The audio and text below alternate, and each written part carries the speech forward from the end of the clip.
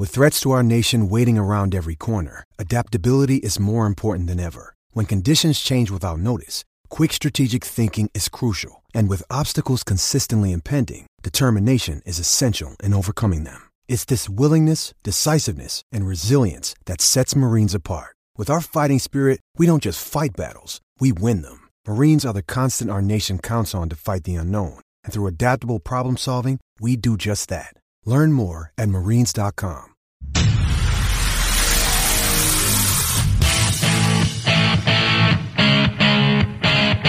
Ken Miller, Trent Condon.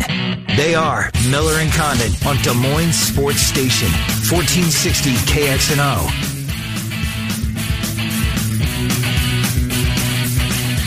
All right, good morning, everybody, and welcome in. It's Miller and Condon on Des Moines Sports Station, 1460 KXNO. Glad you're with us as we talk the world of sports with you for the next couple of hours, every Monday through Friday from 10 until noon, well, the exception being this Thursday as we have State High School Wrestling, which will take Trent down to Wells Fargo Arena as he brings that to you live during our show. Busy show here today. The guest list, Trent, I got to be honest, I thought I was doing the right thing yesterday at about 4 o'clock in the afternoon when my mind got around to today, and I'm lining up to get, the biggest story of the weekend, clearly, Iowa State and that disappointing head-scratching loss to TCU, so we'll do that at 10:30.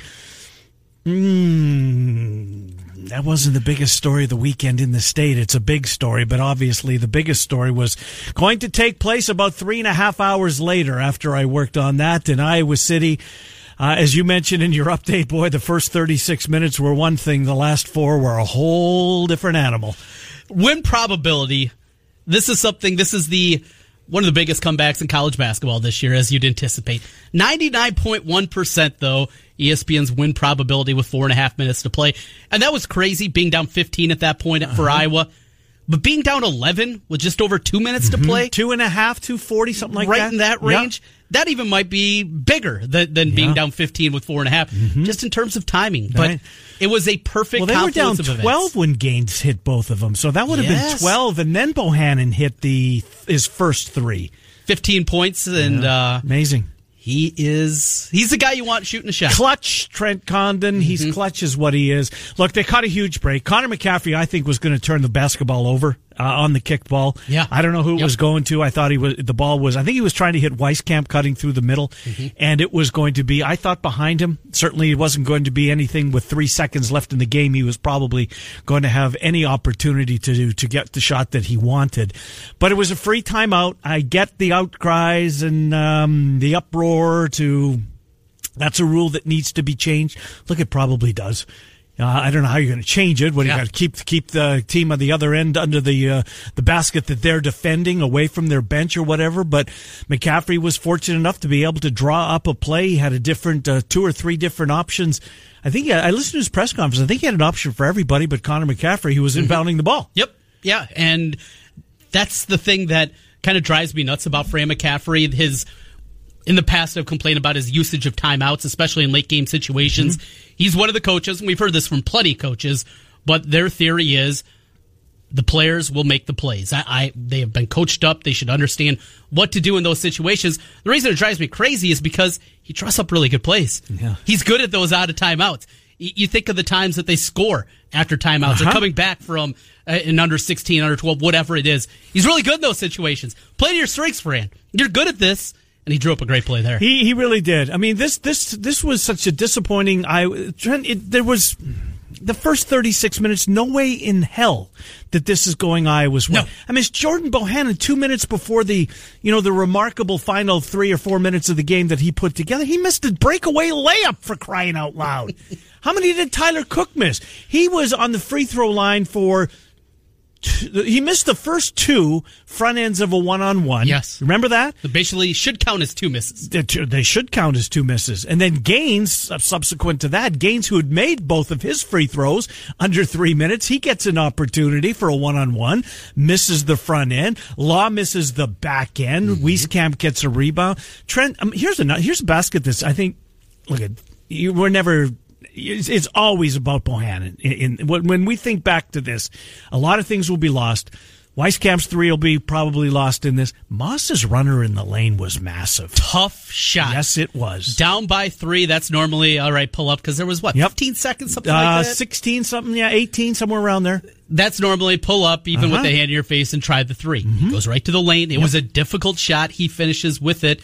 You need a little luck. You mentioned the missed free throws, but it turns out Iowa's way in. And this is a big difference with this Iowa basketball team. I talked about the swagger on Friday's show after the win against Indiana, and that swagger coming back, but also the toughness. How many times have we seen Fran McCaffrey's teams late in the year when they wilted? 14 and 16, the two biggest examples of that. But a lot of times the biggest question was about that toughness component.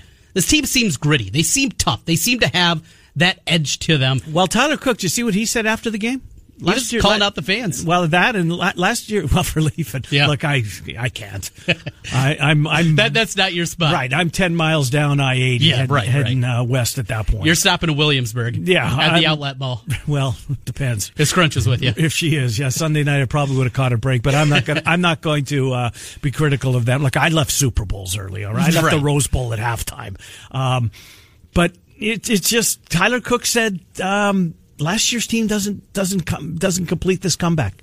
Mm-hmm. This is the same team with the exception of Wieskamp. Yeah, outside of Wieskamp, there is nobody different on this team. It is the same collection. I mean, Brady Ellingson isn't there and Ahmad Wagner, but those guys didn't have roles. Yeah, the same guys on the floor with the exception of the freshman. Right. And he's very open, I thought. Last year's team does not pull this off. His drive on the baseline there, Leighton, that was a really big one. Yep. This team, it feels like a game like this maybe changes the thought process even more. Well, how much would this look? The poor kids in Ames got to live with that stinker for a week, for a whole week. Yes, it would have been the same in Iowa City because it was almost both games mirrored each other.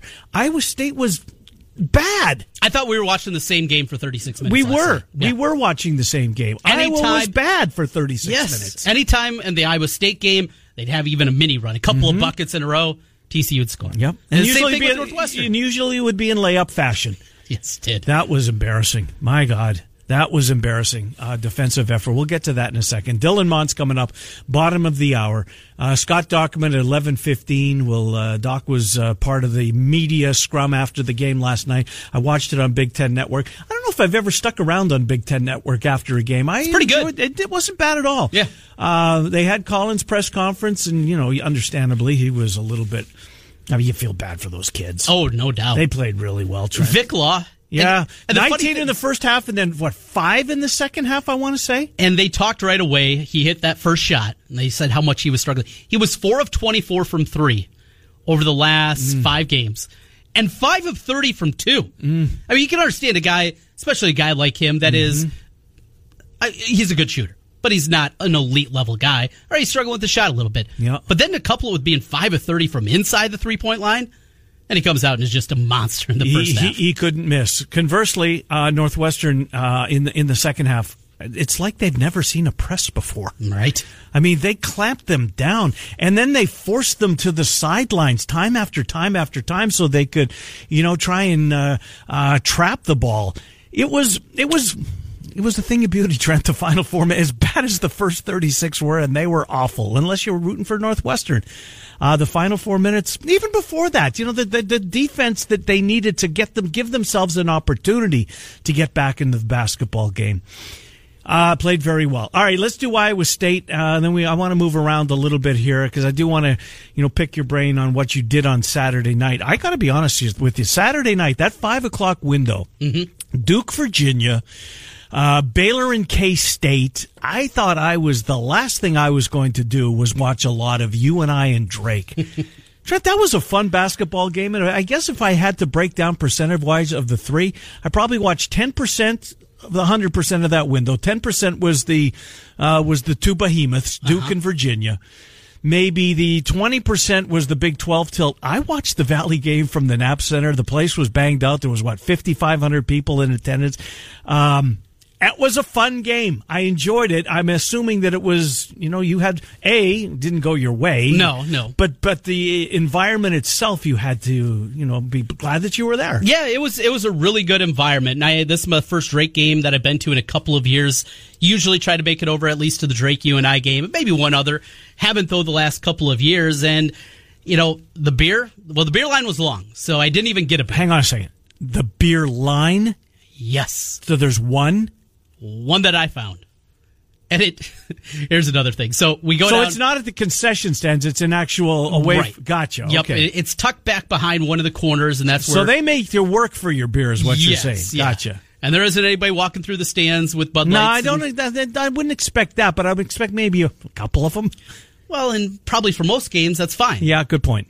But a lot of Panther people wanted to have a cocktail while they're at the game, and went down. And right as we walked down the stairs, as we're on the upper level, the general admission seating, went down the stairs, and it just shows you the difference between an MVC game and being at an Iowa State game or an Iowa game.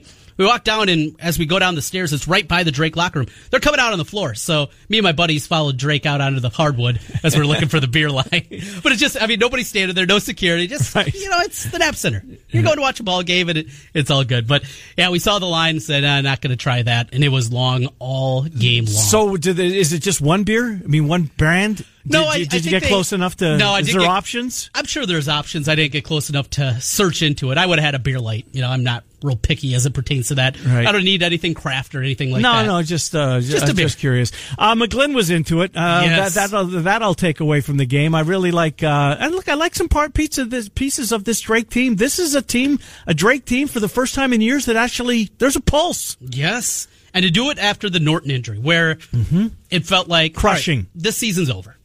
Nice start, fun story for a while, but we're not talking about Drake again. Maybe we'll talk about him in the MVC tournament, but that'll be it. Mm-hmm. And here they are, keep winning games. And they're going to play Friday night. I think they're going to be. Don't you think they're the 3 seed? In all likelihood, maybe the 2. Illinois State lost a tough one. Oh my God, that was just unbelievable. After a scrum, if you missed it, go on Twitter. I retweeted it last night. There's a scrum for the basketball. They're down. Illinois State's leading by 2 over Mo State. Yep. Missouri State gets it back, half-court heave, banks it in for the game. There were 6 guys minimum on the floor going for that basketball. Unthinkable loss. It was. What did you think of Green? This was your first time you've seen him since high school. In person? I don't think you'd seen you and I. Had you this year? No, hadn't seen the Panthers. What did you think of him? He's good. He controls the game. They put so much on his shoulders, though. Watching this UNI team, and as I have throughout bits of the season, it really feels like they should be better than they are. This is a team. You look at the individual piece. AJ Green's really good. Yeah, Lohaus is a nice player. Lohaus is a nice player. Pickford's a nice player. And his athleticism, now, he's still working his way back. I think a healthy Taiwan Pickford, this team would be better. He was that small ball 4 that they could get away with in some lineups, and they just haven't been able to do that a ton. The Burhow kid, the transfer from Pepperdine from Minnesota, he's a really nice player. But I think the problem is McConnell, who's their big guy in the middle. In the past, that's the Matt Schneiderman. That's the Adam Cook. They had another big guy to play with. They don't have another big guy that he can play with. Yeah. And because of that, if he was the 4... Lucas O'Rear. Right. Eagle Cedar. Gruber. Yes. Those guys that were just the thick guys, and then your skinny 4, he can do his thing and shoot from the outside and have a lot more room to operate the way this UNI team's constructed. But the story is really Drake and what DeVries has done with this group. A group that, you look at them on paper, they shouldn't be fighting for the second spot in the MVC. I don't think so either, especially after the loss. Yes. Yeah, and here they are. It's time to start to get excited. Get on that way. Get some season. If you're Des Moines a basketball team, fan, after all, Trent Condon. I wonder if they have a home game this week with both Iowa and Iowa State off. Wouldn't that be? They're on the road at Southern tomorrow. That's too bad. Yes, that's too bad. All right, let's do Iowa State real quick here. I think the story of the game was, well, there's a couple of stories of the game. Clearly, the defense, and when Horton Tucker, and when you can expect Halliburton not to get his, because that's he's doing more than scoring for this team right now. But Horton Tucker, who's been such a big part of this, and Lindell Wigington, who struggled again mightily to shoot the basketball. Weiler Babb had a decent game. Maybe not. He probably ended up getting his season average. But it was the defense, Trent, that scares you, that worries you a little bit, because TCU's a nice team, but they shouldn't beat this Iowa State team, especially especially at Hilton Coliseum. And what was it, a 24-7 run or something crazy? 27-4 run, something like that? It just went that quickly. All of a sudden, all right, here's a game, maybe a little tighter than you expected, and then boom. Because like Iowa State opened up, weren't they like up 7-2 or something early in the game? Sounds about right. Yeah. They seem to be having their way early in the game. Jacobson was involved, at least on the offensive end of the floor. Struggled a little bit defensively, but he wasn't the only guy that did that. Shayok can't hit a three for his life. 13-4 was that early lead. 13-4. And then it completely turned around. And it was the defensive effort. At home? Yeah, you can't have it. I don't understand how that happens. 21 layups, Trent, on 33 made baskets. 21 layups of the 33 were either dunks or layups. 1.21 points per possession, and we touched on this just momentarily. Every time Iowa State get it within 8, get it within 10. Answer. Right back. Yep.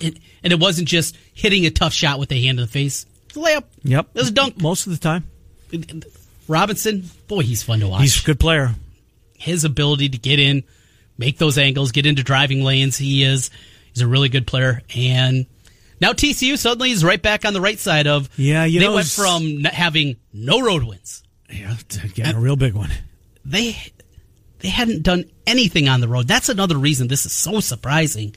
You could say, hey, this team might lose to TCU on the road. Okay, you can buy that. But at home, for a team that have been this bad on the road. That's 2 losses in the Big 12 at home this year for Iowa State. And you know who doesn't normally do things like that? Kansas. Yeah. They might drop a game, or they might drop a questionable road game, but they don't lose those games at home. Did this cost them any hopes at all of winning the Big 12? I mean, obviously now you have to go to Manhattan and win. Yes. But you had your destiny seemingly in their own. I mean, you were still going to have to win in Manhattan because they would have had the season sweep. Yeah. If you were looking to claim this title by yourselves, you had to win this game, in my opinion. I think the best that they can possibly hope for, and I don't think they have. I don't think they can. I don't think they're going to get there. I think it's K-State's to lose at this point. But if you beat TCU, then you go to Manhattan, and maybe, just maybe, even if they pick you off, you get a little bit of help. It wouldn't have been as dire. Now, I think they're up against it, Trent. I really do. I don't see a pathway for Iowa State to be able to claim this thing. I don't think K-State's got 2 more losses. And if they don't have 2 more? Well, if that's the case, Iowa State's got to lose another game. I mean, they've got to go perfect. I don't think that they can. They could still get a share. I think there are at least 3, if not 4 more losses for K-State. See, I don't see it, Trent. I think one happens tomorrow at Texas. Texas is playing very well. They're playing their best basketball of the year. I'll give you that. And if Iowa State gets them, there's 2. And then you're just talking about 1 or 2 more. See, I don't think they'll get them, though. I really don't. No, I think K-State's a better basketball team. The way they're playing right now. And they were down most of the game on Saturday against Baylor. That was a nice comeback in that game. Wade got going. Brown got going. I don't know. I think K-State, look, it's easy to say right now. You look at the standings, they've got a 2-game lead. Well, you're not going out very far in a limb, but it's not like I've just picked up this take since, I've had this one for a while. I think they're the best team in the league. Since that comeback in the second half against West Virginia, way back in the beginning of January, there's no doubt this is the best team in the league. I mentioned in the past, I'm still concerned about them offensively, if they're going to have enough, but they play so good defensively, maybe it's not going to matter. And with the 2-game lead, I'm starting to come around. I'm starting to buy what you're selling here. I still think there's going to be a share. And I'm still not crossing out Kansas. Well, you probably can't, but Jara's been really good, and Stokes is a terrific player, and Xavier Sneed has given him a lot. I think this is the Big 12 champion this year. We'll see. It's a big spot clearly coming up in Manhattan on Saturday as Iowa State will get back on the floor. And look, once Saturday rolls around, they got to be spitting fire. I mean, to have that linger all week long and not have an opportunity to get that bad taste out of your mouth for 7 freaking days. Iowa was going to be in the same boat. I mean, look at the 2 differences in these teams. One of them's, I hope they're not going to be pouting for very long, but they kind of felt very good getting up yesterday morning. Iowa was going to have another long week. Now they're walking around on cloud 9. Feeling good. And absolutely feeling good. They're not taking any classes off. They're walking into class with their head held high. Going to the rack on Saturday. Just a completely different feeling, which Rutgers has played much better. They're a tough matchup, too. Yeah, they're physical. They're going to need more from Luka Garza than, nothing.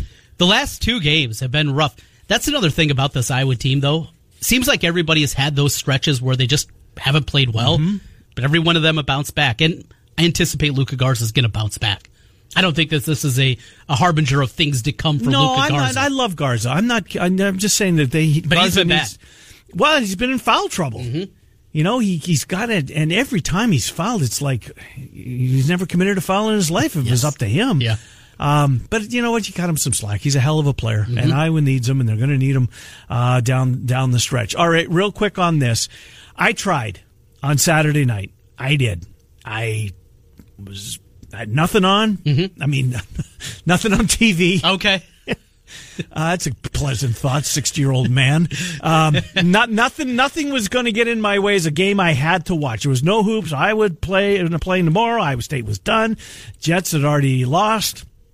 I turned on Channel 8 to watch The Alliance, as it's called. The Alliance. Trent, they've sunk a whole lot of money into this product, and I know that the people are all giddy about these ratings after week number 1.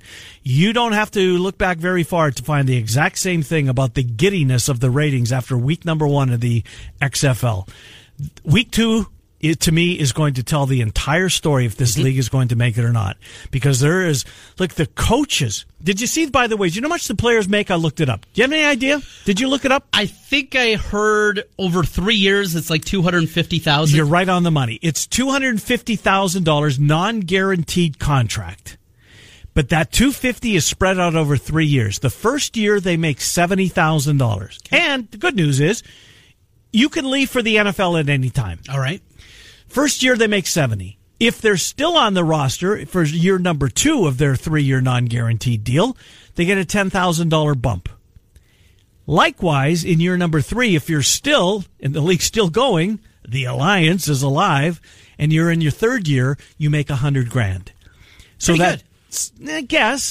I guess. And there's bonuses along the way, but... Did you make $75,000 as a 23-year-old? Because I sure didn't. No, but... I mean, 23-year-old. When I was 23, that was 1981. So a little bit different. All right. Did you make $50,000? I quit college because the kids were graduating. I was doing pretty well. I was calling races. Okay. Yeah. So you were the one. Yes. But for the most part. No, but I was probably making $45, $50. Yeah. Which was good money back then. Yeah. I mean, introductory out of college. I mean, somebody gets a job at Wells Fargo or whatever it is. But in 1980, they're making what, 18? Right. And we don't have health benefits up there. Medicine's free. Yeah. Right? That's a pretty good gig. Well, I was going to be at the track anyways, and I got to call them.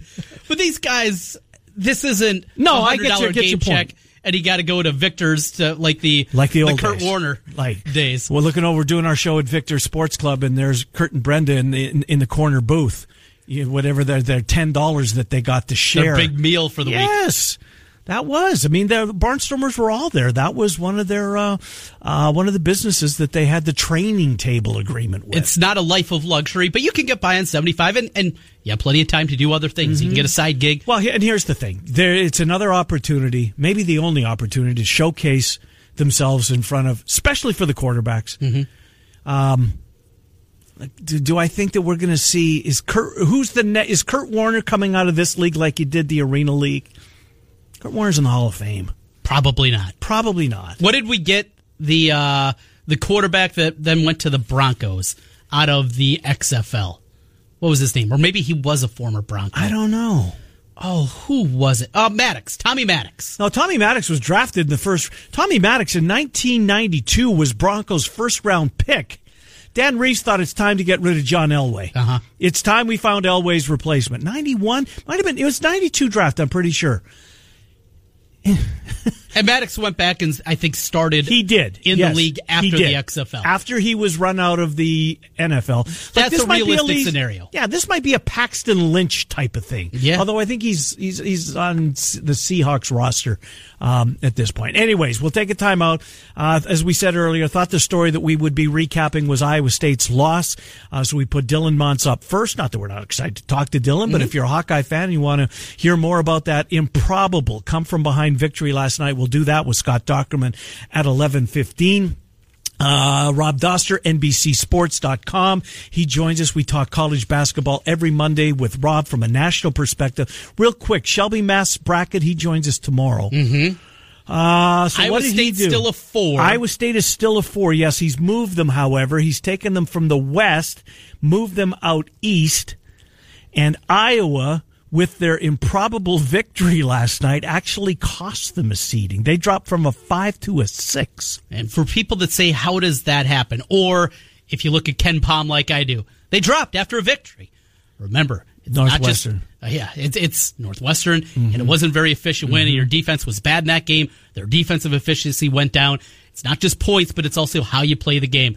We're going to get into this a little bit deeper, either with Doster, maybe just you and me will go back and forth a little bit, because have some thoughts. The change from the net to the RPI, how this could be a good thing. You did a little homework this weekend. I think you got. I'm looking over. You feel pretty dangerous over there about the knowledge you're going to. I got a little something for you. Boy, we'll take a timeout. Dylan Montz will join the program next, taking you until noon, as we're here every Monday through Friday from 10 to noon. Glad you're with us on Des Moines Sports Station 1460 KXNO.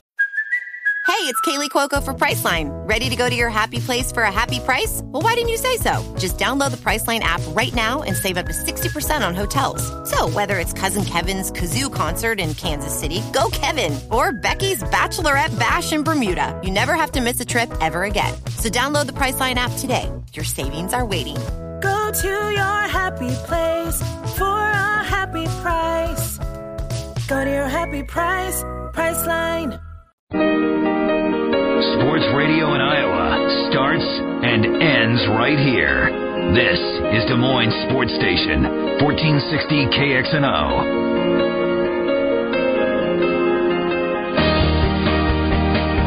Hi, Miller and Condon, Des Moines Sports Station, 1460 KXNO. This time tomorrow we'll be speaking with Professor Keith Miller from Drake, who's got his finger on the pulse in sports wagering in the state of Iowa. Well, really, to be fair, the entire country, but we'll pick his brain on how he sees this going, as a lot of folks kind of have the same take that I do, that these 4 entities, they're going to muck this up.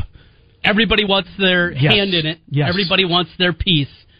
And then that leads to problems. You need unity. The 4 of them have to go as one. If there's 4 different voices shouting from 4 different corners of the room. Anyways, Keith Miller, sports wagering means a lot, I think, to our audience, especially here in the state of Iowa.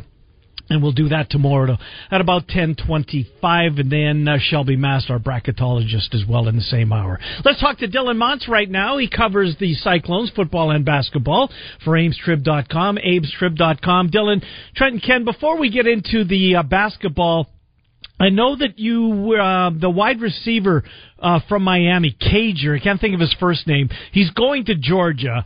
How close was he, do you think, to Iowa State? Did Campbell and the staff get him here for a visit? Do you know, Dylan?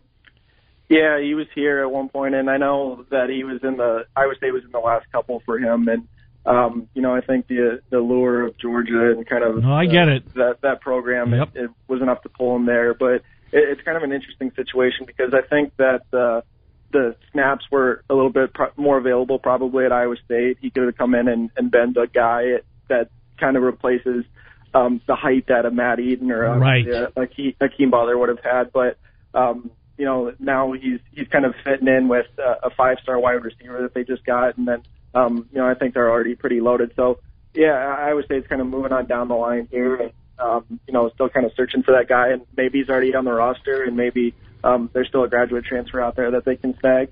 In terms of scholarships, getting to the 85, do you know how close they are? Look, every season there's going to be guys that leave the program. It happens in every program. But do you know where they are in terms of scholarships right now? They just added a high school linebacker to the 2019 class over the weekend. So with his inclusion, once he gets signed, I believe it's 2, maybe 3. So they do have a couple more spots where you could come in and get a graduate transfer as a wide receiver, maybe a defensive back. Maybe there's an offensive lineman out there. I mean, there's a couple of spots I think that are still up for grabs, but I know they're kind of getting down to that number, and you got to be at that number or under that number by, I think it's the start of the season, around August, somewhere around there. So There's still a little bit of movement out there probably, but they're pretty close to that magic number. Tell me one of those two is, and maybe it's already happened, but Braxton Lewis has to be put on scholarship for his final season, does he not? Have they done so already? Yeah, not to my knowledge, they haven't. I know they were still trying to find another guy in there. If they strike out maybe on some of those graduate transfers, I do think he's probably the next candidate, especially on defense, that would be up for a scholarship. You're right about the height, Dylan. They lose 6'6" from Butler, clearly, and Matt Eaton was what, 6'4", 6'3", 6'5", I think 6'4" he was listed at. And this Cager could have come in and been there because they don't have anybody other than the tight ends, right? And look, Charlie Kohler's going to carry this team. He's my guy. But they don't have a wide receiver that's got the 6'5" Alan Lazard, the 6'6" Butler, the 6'4" Eaton. Even Marchie Murdoch, I think, was like 6'2". They don't have a lot of height in that spot anymore, do they? Yeah, they have like a Jalen Martin, who's 6'3", I think. Okay. Skates is like a 6'2", 6'3", I believe. And that's kind of what is going to be interesting. You mentioned the tight ends, and I think Charlie Kohler is the perfect spot for that tight end. So what do they do with Chase Allen? Does he kind of rotate in there? Do they flex him out as a wide receiver look a little bit? Because he's about 6'6" now. He's a little bit thicker, than some of the wide receivers they've had in the past. He's, a little bit more build, I think, than Hakeem Butler was. So does he play a little wide out, or does he kind of stick at tight end, and then they kind of work? Do they work double tight ends? Do they work the fullback in there with Dylan Stainer? I think there's still some things that they're probably figuring out, and maybe some things they'll test out in spring ball if he'll be a good fit out there. Because I think Chase Allen probably played the bulk of his high school career as a wide receiver as opposed to a tight end. So I think some of those possibilities certainly exist. So we go over to basketball, and I think most Cyclone fans would like to hear more football talk because yes, they would. Saturday was it was a gut punch. This team, a week ago, we're talking Big 12 championship, regular season title. What's it going to take? And then to drop this home game. It's one thing to lose to Kansas State, team getting Dean Wade back at the time, but to lose this one to a TCU team that had been so bad on the road, this one stings, I think, even more, Dylan. Well, losing it for sure, but losing it in the fashion that they did, where they got up 9 early and then just gave up an unbelievable run. Mm-hmm. And then they got it closed a couple times, but then just, every time they started to make a little push, it kind of get snuffed out. So overall, they were just kind of dominated on both ends. When you shoot that poorly from outside, for Iowa State, that's a team that probably needs to rely on its guards a little bit. They didn't get much there. The interior defense on the other end, really poor. The ball screen switches, and nothing was working right. And I said to Trent before I jumped on here that it was kind of the confluence of everything that could have probably been poor or gone poorly did that day, and that's what's going to happen. So it kind of is interesting because the NCAA or the bracketologists came out with the top 16 teams or whatever like an hour before tip-off, and then a couple hours later Iowa State goes and drops that game. So really kind of, they start getting this national respect as the top 4 seed. The top 4 seed, in fact, and then have that loss is pretty tough afternoon. No doubt about it. Shayok's been terrific from the free throw line. He really struggled from 3. Horton Tucker offensively. They're going to have those games where just nothing is falling, although for Shayok, seemingly it's been the last 3 games where there's almost been a lid over the bucket for him. He's just snake bit. But it's the alarm, I think, was sounded on the defensive end of the floor, Dylan. I think it's inexplicable that of the 33 TCU made baskets, 21 were either layups or dunks. That's not playing any defense at all. No, they were just getting whatever they want inside, and it almost, even if they would have played well offensively, that's still kind of a formula for you to get beat. Yep. I don't really know, necessarily what the answer is. It just seemed like miscommunication all afternoon, and obviously we talked about Cameron Lard as a presence. He needs to be that. Yep. Jacobson has played out of position probably all season at the 5. But and he had a good day offensively. He's probably the one guy that you could say, offensively, yes, offensively played well, but defensively, it just nothing was in sync and rhythm. So I don't know what the answer is. And the thing now is they have a week to figure it out, but they got to go to Manhattan and test it out again. So not the easiest bounce back you could hope for. The octagon of doom awaits for the Cyclones coming up on Saturday. What does this say about this team? Is it, we just saw a couple of, not even 2 hours previous, they're ranked in the top 16 by the committee. I think number 13 is where they are. They were projected as a 4 seed. Is this a concern going forward that maybe this is the first crack of this team, what we've seen at least in 2019? Yeah, I mean, obviously there's concern. I think that they've obviously not trended probably great since the Ole Miss game, even though they have won a couple.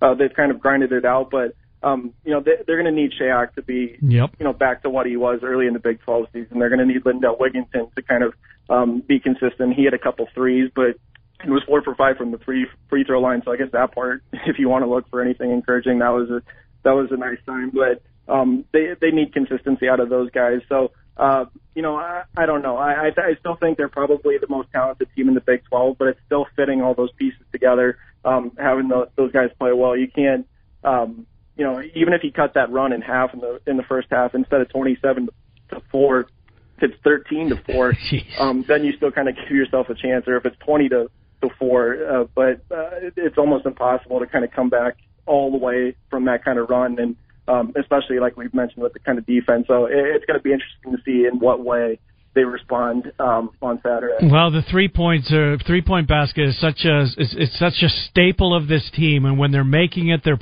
it's in all likelihood it's going to go their way. But this Saturday, live and die by the 3. Shayok 1 for 7, Weiler-Babb 3 for 7, Wigginton 2 for 5, 7 out of 24 overall for this team, and a team that relies on the 3 that played a huge role. And then the lack of defense. You can tell why this one didn't go their way. Maybe looking right there. Yeah, I think so. And it is kind of interesting because I think they're a little bit different than Iowa State teams of the past where, you talk about the mid-Fred Hoiberg era where they absolutely had to make threes. And I think this team does too, but they have other elements to them, like the defensive end that has been successful in the past, this season. But just for whatever reason, like I mentioned, miscommunication kind of ruled the day there for that group. So I don't know necessarily what the answer is, but Shayok has been so good all season, and then kind of has hit a slump. What pulls him out of it is going to be fascinating to watch. Dylan, last thing from me, Saturday, Kansas State. We'll talk more about this with you on Friday, but it's pretty simple. A chance at a regular season title. It's a must-win, isn't it? Yes. Yeah, absolutely. I think, dropping a home game to a TCU, one, you obviously weren't thinking. I think Iowa State was probably counting on, winning out at home or at least, losing maybe to a Texas Tech. But TCU kind of puts the onus on them to go win another on the road. Now they got to be perfect at home if they want a chance. And then you got to win probably at Kansas State. You got to win at West Virginia. You got to probably go win at Texas, too. I just think it kind of, it really narrows the gap, narrows the margin of error for them. So, I think they've kind of, with that Baylor game, even though that has turned out not to be necessarily a bad loss, and now the TCU game, I think that has kind of, narrowed some of what they can do on the back end there. So I don't think they kind of have any more mulligans. They're out now, and they got to go take care of business in some pretty tough environments. No doubt. Dylan Montz, Ames Tribune, AmesTrib.com to read Dylan and Travis Hines and the entire paper. AmesTrib.com. Thank you, Dylan. We'll talk to you on Friday. Enjoy your week. Thanks, guys. Take care. Yeah, appreciate it. Dylan Montz checking in. So 7 games left for Iowa State. 4 on the road, 3 at home. Home games, ranked them in order of difficulty. Well, I guess Texas Tech would be. Here's the home slate that they've got left. They've got Baylor a week from tomorrow. They've got Oklahoma 2 weeks from today. And then they finish out the year home to Texas Tech. Tech, Baylor, Oklahoma. I agree with you. Here's the roadies. K-State, TCU, Texas, West Virginia. It's not easy, Trent. I mean, the West Virginia game, Kansas lost there. They did. I have to think that... Will that be senior? It has to be, and I don't know. I'm not sure who they're going to say goodbye to, but it's the final home game. Ahmad, he's a senior. Yeah, there you go. So, he's a nice player. He's their team this year with Konate, huh? Yep. So, Senior Day at West Virginia. Mm-hmm. Now, that's number 4 of the list of road games. I agree. The top of the list is Saturday, K-State. Although Texas is tough. Texas is tricky. And they match up well with Iowa State, too. Mm-hmm. That Iowa State, K-State game still bothers me.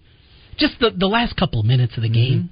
Well, Trent, you don't lose like that at home. How long did they go without scoring? Final 2 minutes, I think, of the game. And Brown just took over. Was it like a 9-0 run to end the game for K-State or something like that? 7-0, 9-0, something like that? I think you're right. That rings a bell. I mean, they were Iowa State was in Northwestern spot in that basketball game. Except they were at home. Except that they were at home. Right. And they didn't hit a magical 3. I think Brown just had an uncontested, waltz to the bucket to score the go-ahead points. Yeah, boy, oh boy. K-State 1. Texas 2, TCU 3, West Virginia 4. And they could lose all 4 of those. They could win 3 out of 4. They could win all 4. This team is helter-skelter. So if they go 6-1 down the stretch, and I don't think that they will. Okay. But if they go 6-1 down the stretch, where does that finish them up at in conference? 13-5. And a share. At least a share. I still think it's a share. Well, if that includes a win against Kansas State. It would.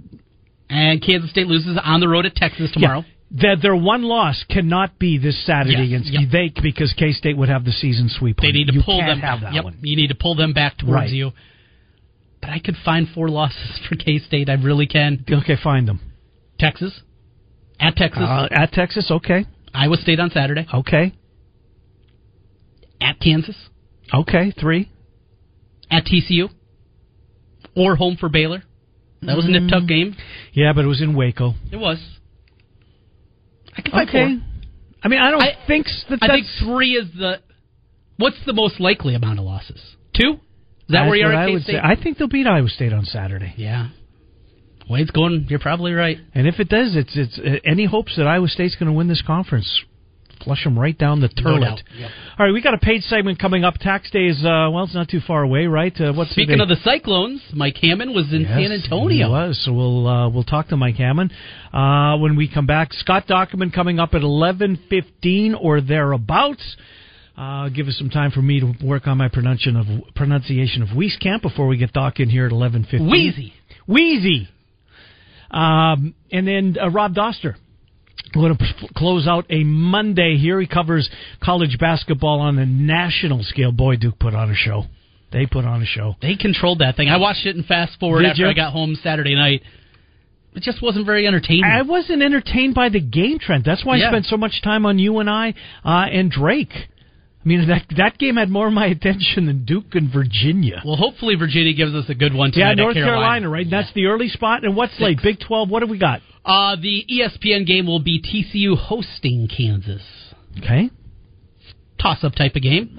With the game in Fort Worth, I'll give you that. But Kansas probably has to get this one if they're going to be in that conversation. You're right. Their margin for error is kind of like Iowa State's. Mm-hmm. We will come back. We'll hear from Mike Hammond, Scott Dockman, 11:15, Rob Doster, 11:35. If you miss any portion of the program or want to hear it again or a guest again, you can go to KXNO.com and click the podcast link, and most of them will be there. It's Miller and Condon. We're on Des Moines Sports Station, 1460 KXNO. Des Moines Sports Station, 1460 KXNO. We continue. Tax time draws closer. Mike Hammond's back in with us. Mike, good to see you again. How you been? Very good. Thanks, Ken. Thanks for having me. I'm surprised you found some time for us as we're getting closer to that magic day of April Always the 15th. Time for you. Well, thank you. I appreciate that, and I know I'm on your calendar. You're going to be seeing a whole lot more of me. Trent, have you got your appointment yet? Not yet. I always wait to the last minute and make it difficult on you. I always count on you, and you being the last minute. We got you down. Early April is what I get. What is the best time to do it? I mean, is sooner better than later? That is a really good question. The truth of the matter is we start getting a lot of tax forms out. So I filed some tax returns up to date. But truth is if it's very complicated, a lot of tax forms don't come until mid to late February. Mm-hmm. And so my biggest fear always is filing a tax return, and all of a sudden we get that infamous call, and the call says, "Oh, I've got one more form. Yeah. Now what do we do?" So a simpler return early on is fine, but when they get more complex, a lot of moving parts, I prefer February 15th and beyond. What about delays? A lot of people, is there still a lot of people that will file a delay in filing their taxes? An extension? An extension, that's what I meant to say. Yeah, absolutely. There are some folks that do it. I don't find taxes any more fun in July than they are in March. Exactly. And you're just postponing the inevitable, right? The inevitable. And so there are some cases in which we file extensions, and of course the last day, the 14th, 15th of April, when we're filing extensions. But I try to get people through as soon as they possible. If you want a refund, I think a refund in April is a lot better than a refund in August. Yeah, I agree. So if you file an extension and you're getting a refund, do you still have to? Are you penalized on that? You for are not filing penalized late? for that. That's a great question. You're not penalized. If you file an extension, you're not penalized for a late filing anyway. But if you do file an extension and then you have a tax due, then you have interest owed on the balance that's due. So therefore, filing an amended return and filing it, within the 6-month time frame up to October 15th doesn't delay necessarily you having to pay the taxes. It just adds interest on top of that payment. And so what typically happens is on April 15th, you file an extension, but we don't have our records put together, for example, or something's going on. What I generally suggest people do is make some sort of a payment towards your obligation if, in fact, you're going to owe. And that way, at tax time, say we file it October 10th, then if we've overpaid the estimate, then we get the refund back. If we've underpaid, we don't have as much outstanding, therefore you don't have as much interest due. Last time you were in, you told us that you were at the Alamo Bowl in San Antonio. Now the Big 12 tournament, and the Big 10, but the Big 12 is fast approaching. Will you make your way down to Kansas? Have you been there in the past, and will you go back this year? I have not been in the past because this funny thing called tax You're time. a little busy, right? Yeah, but I have a TV, and we move it from CNBC to whatever channel's carrying it, and we keep an eye on it. But I don't get a chance to go to the tournament. Would love to. This Iowa State basketball team has been so much fun to watch. There's also a possible path of them playing here in Des Moines. Certainly got to keep winning games going forward and to make that work out. But as you watch this Cyclone team, just so many weapons, an incredible team to watch. What's the upside in your mind? I mean, how good can this team be? This is scary. If they get all on the same page and they continue to play well, there's a Final Four. You're going to go there? I mean, I know on a certain day, but they spanked Kansas pretty good. I mean, on the right day and the right circumstances, they could run a Sweet 16 for sure. Put them down for Sweet 16. Okay, I think that's fair. And that 8 possible, a Final Four if chips fall their way. I hate to put that much pressure on them, but it's possible. Yeah, look at you. There's a lot of national pundits out there that have said the same thing. Watch out for this Iowa State team. Tax Day's the 15th of April. How do people get a hold of you? As a full disclosure, you are both Trent and my tax professional. I appreciate that. Look us up. Our website is yourvisioniowa.com. Our phone number is 440-1133. Love to work with you. Give us a call if you have any questions. Give us a call if you can help. And you're on 22nd Street in West Des Moines. The 22nd Street, West Des Moines. That's it. Good to talk to you, Mike Hammond. Appreciate you coming in. Miller and Condon continue on. We're on Des Moines Sports Station, 1460 KXNO.